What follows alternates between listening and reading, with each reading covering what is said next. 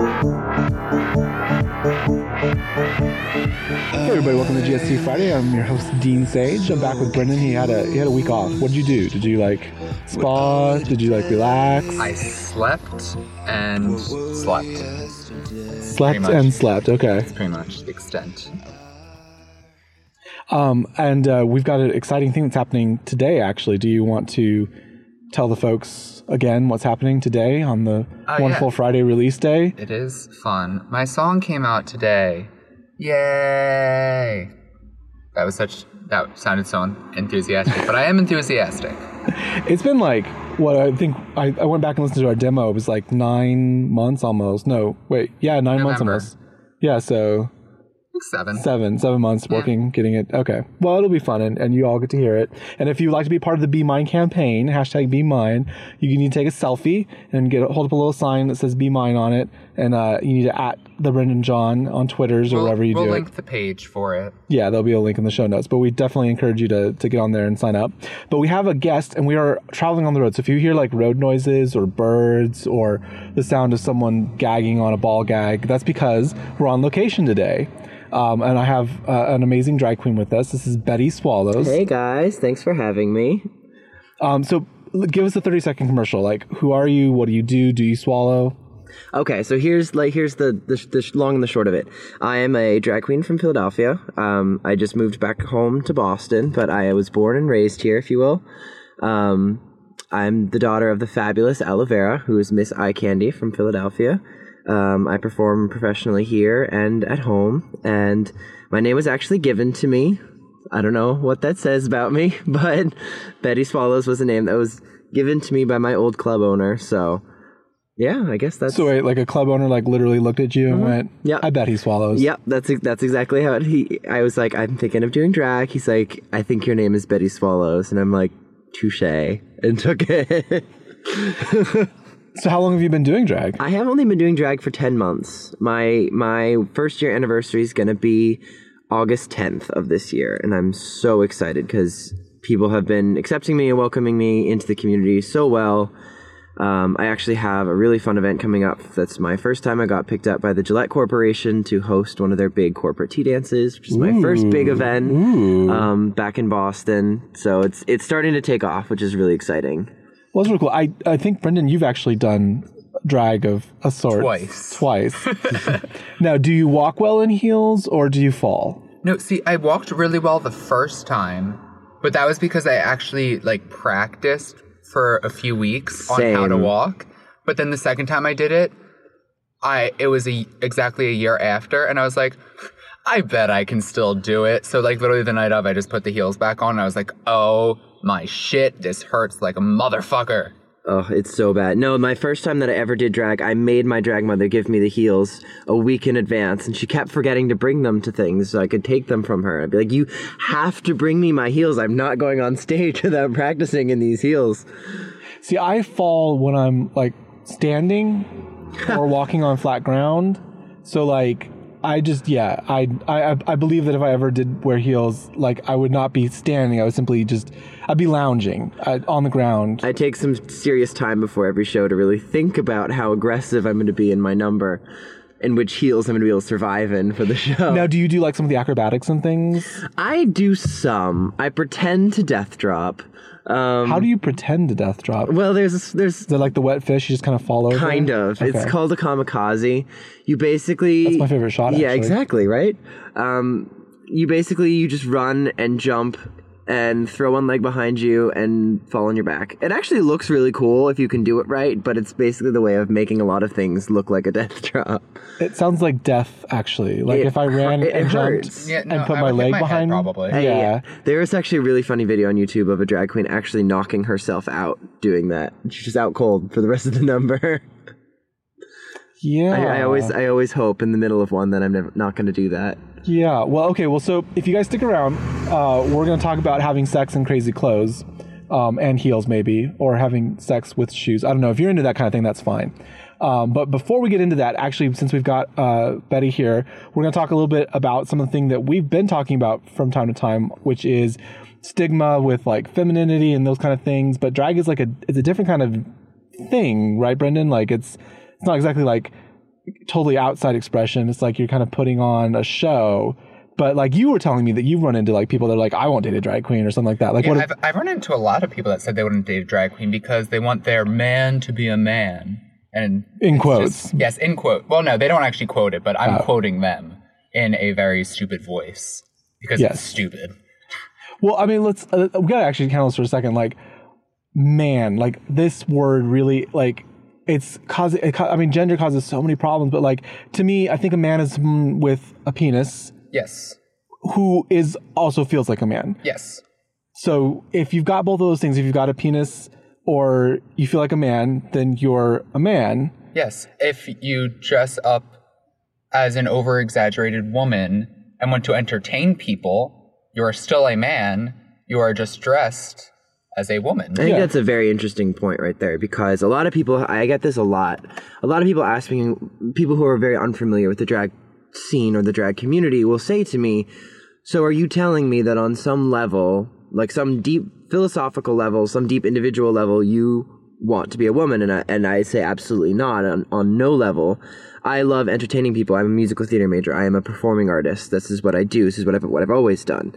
And I just love giving people a great time and having a great, just like bringing a new personality, a new level of energy that people don't see all the time, but it doesn't have anything to do with me wanting to be a woman. So let's get a couple of things out of the way, just in case. Oh, go ahead. Brennan, you got a point?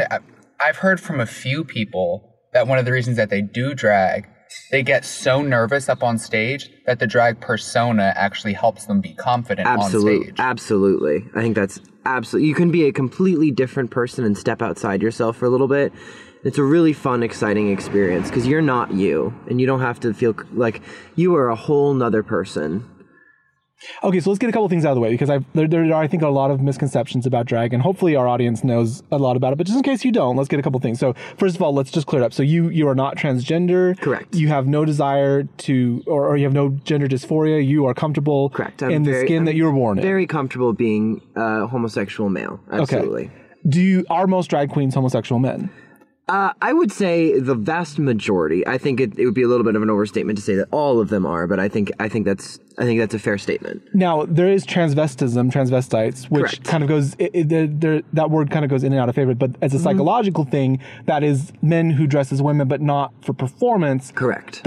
And not even for sexual. It's usually just men who dress as women because they feel like they want to. Mm-hmm. And I would say that there are some drag queens that fall into that category as well. So you don't have to be a transvestite to be a drag queen. Correct, You don't have to be a drag queen if you're a transvestite. They are separate categories, but they are things. Definitely. Okay. Are you making fun of women?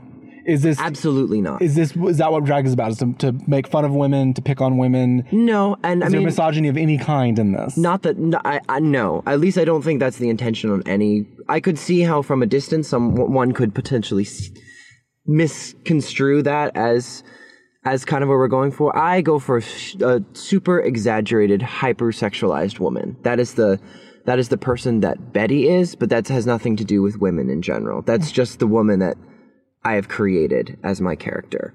Brendan, I mean, what do you think? Because obviously we have a lot of female fans for the podcast, and I think that, I have heard that. Have you ever heard that women complain about drag as being making fun of them, that kind of a thing? Yeah, and whenever I see it, like the guys that do drag aren't making fun of women.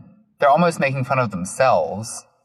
And like he said, they're just being over-exaggerated, hypersexualized versions of a female. They're not making fun of females. They're just basically taking females to like an extreme. I mean, in some ways, I think it can be kind of an empowering thing. I think this is the way that the gay community and and women can work together, because there's something really cool about showing the confines that patriarchal society has put on women by having men impersonate or create female, caricatures of themselves in order to show that there's more to femininity, there's more to masculinity. Yeah, I think there's a lot more self-expression involved than a reflection on women, if that makes any sense. Like there's a level of like, it's almost.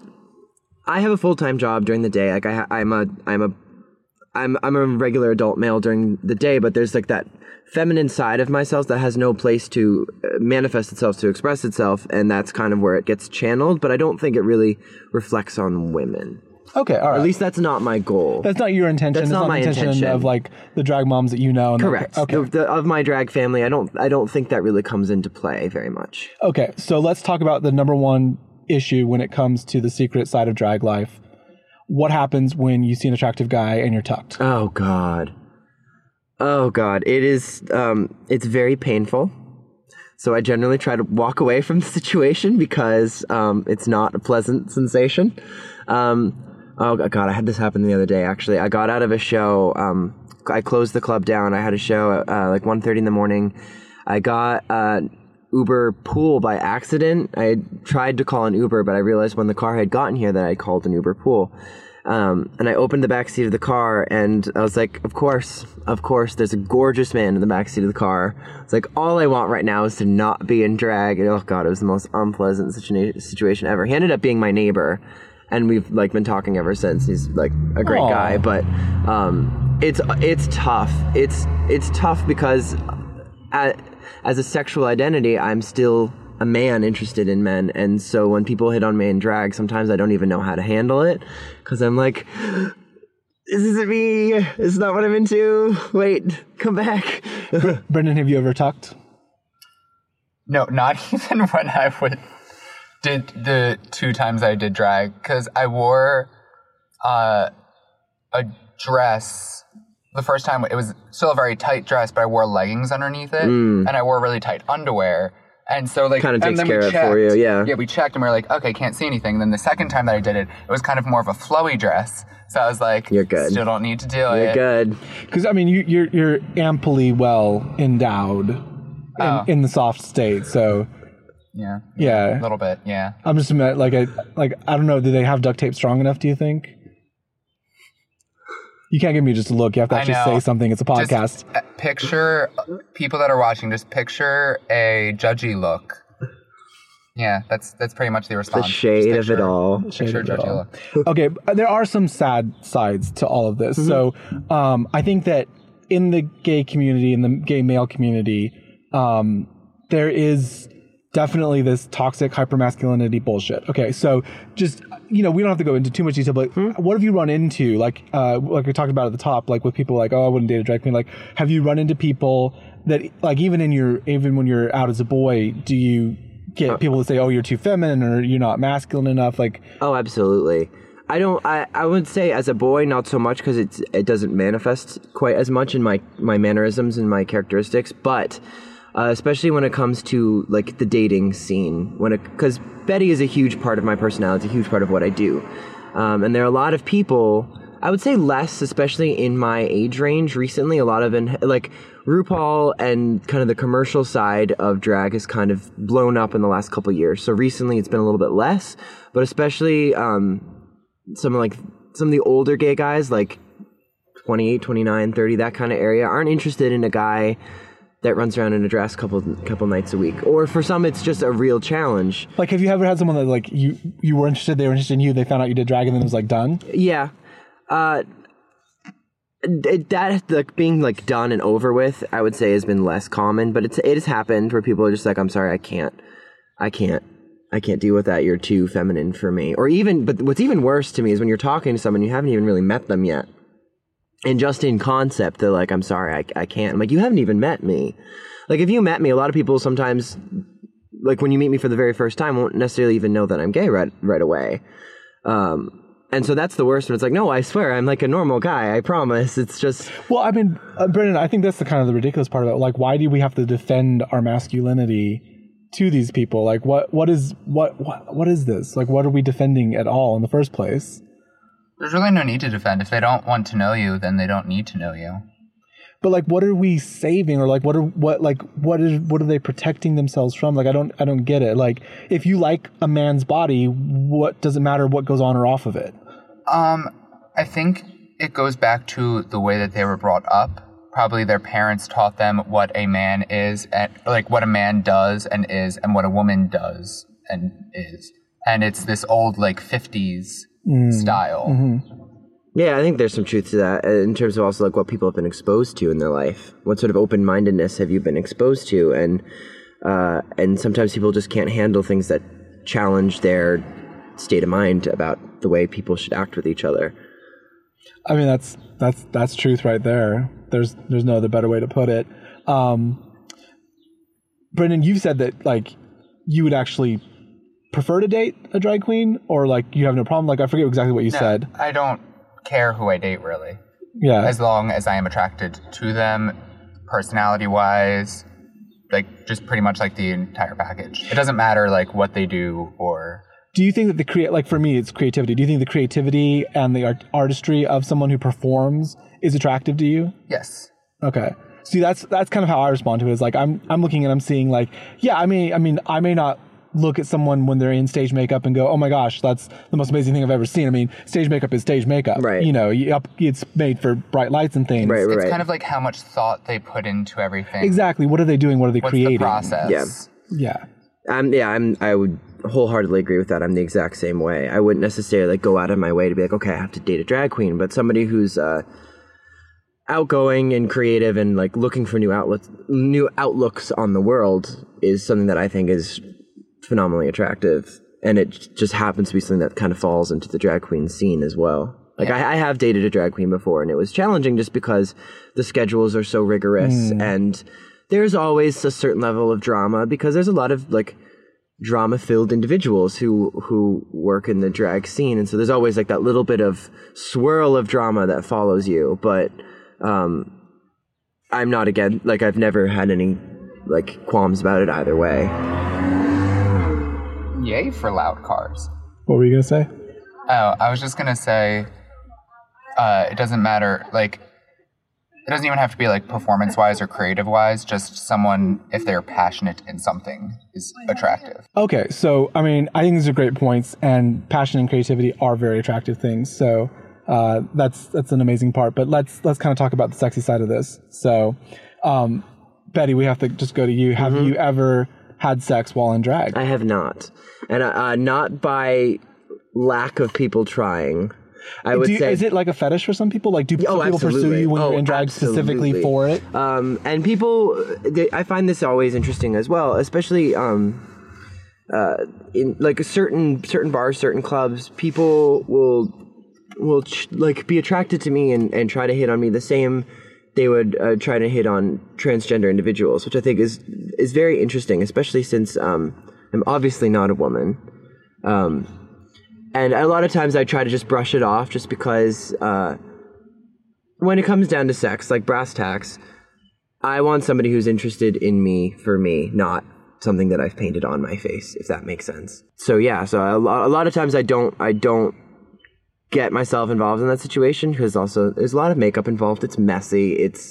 I would imagine, yeah. It's a especially messy full situation. Stage makeup, yeah. But it just more comes down to, for me, in concept, I want a guy that likes me as a guy, just because that's what I am. Like, that's who I am. That's what I'm into. And I don't really want to be knowing that somebody was into me for something that I'm not actually really. It's just a person that I've created.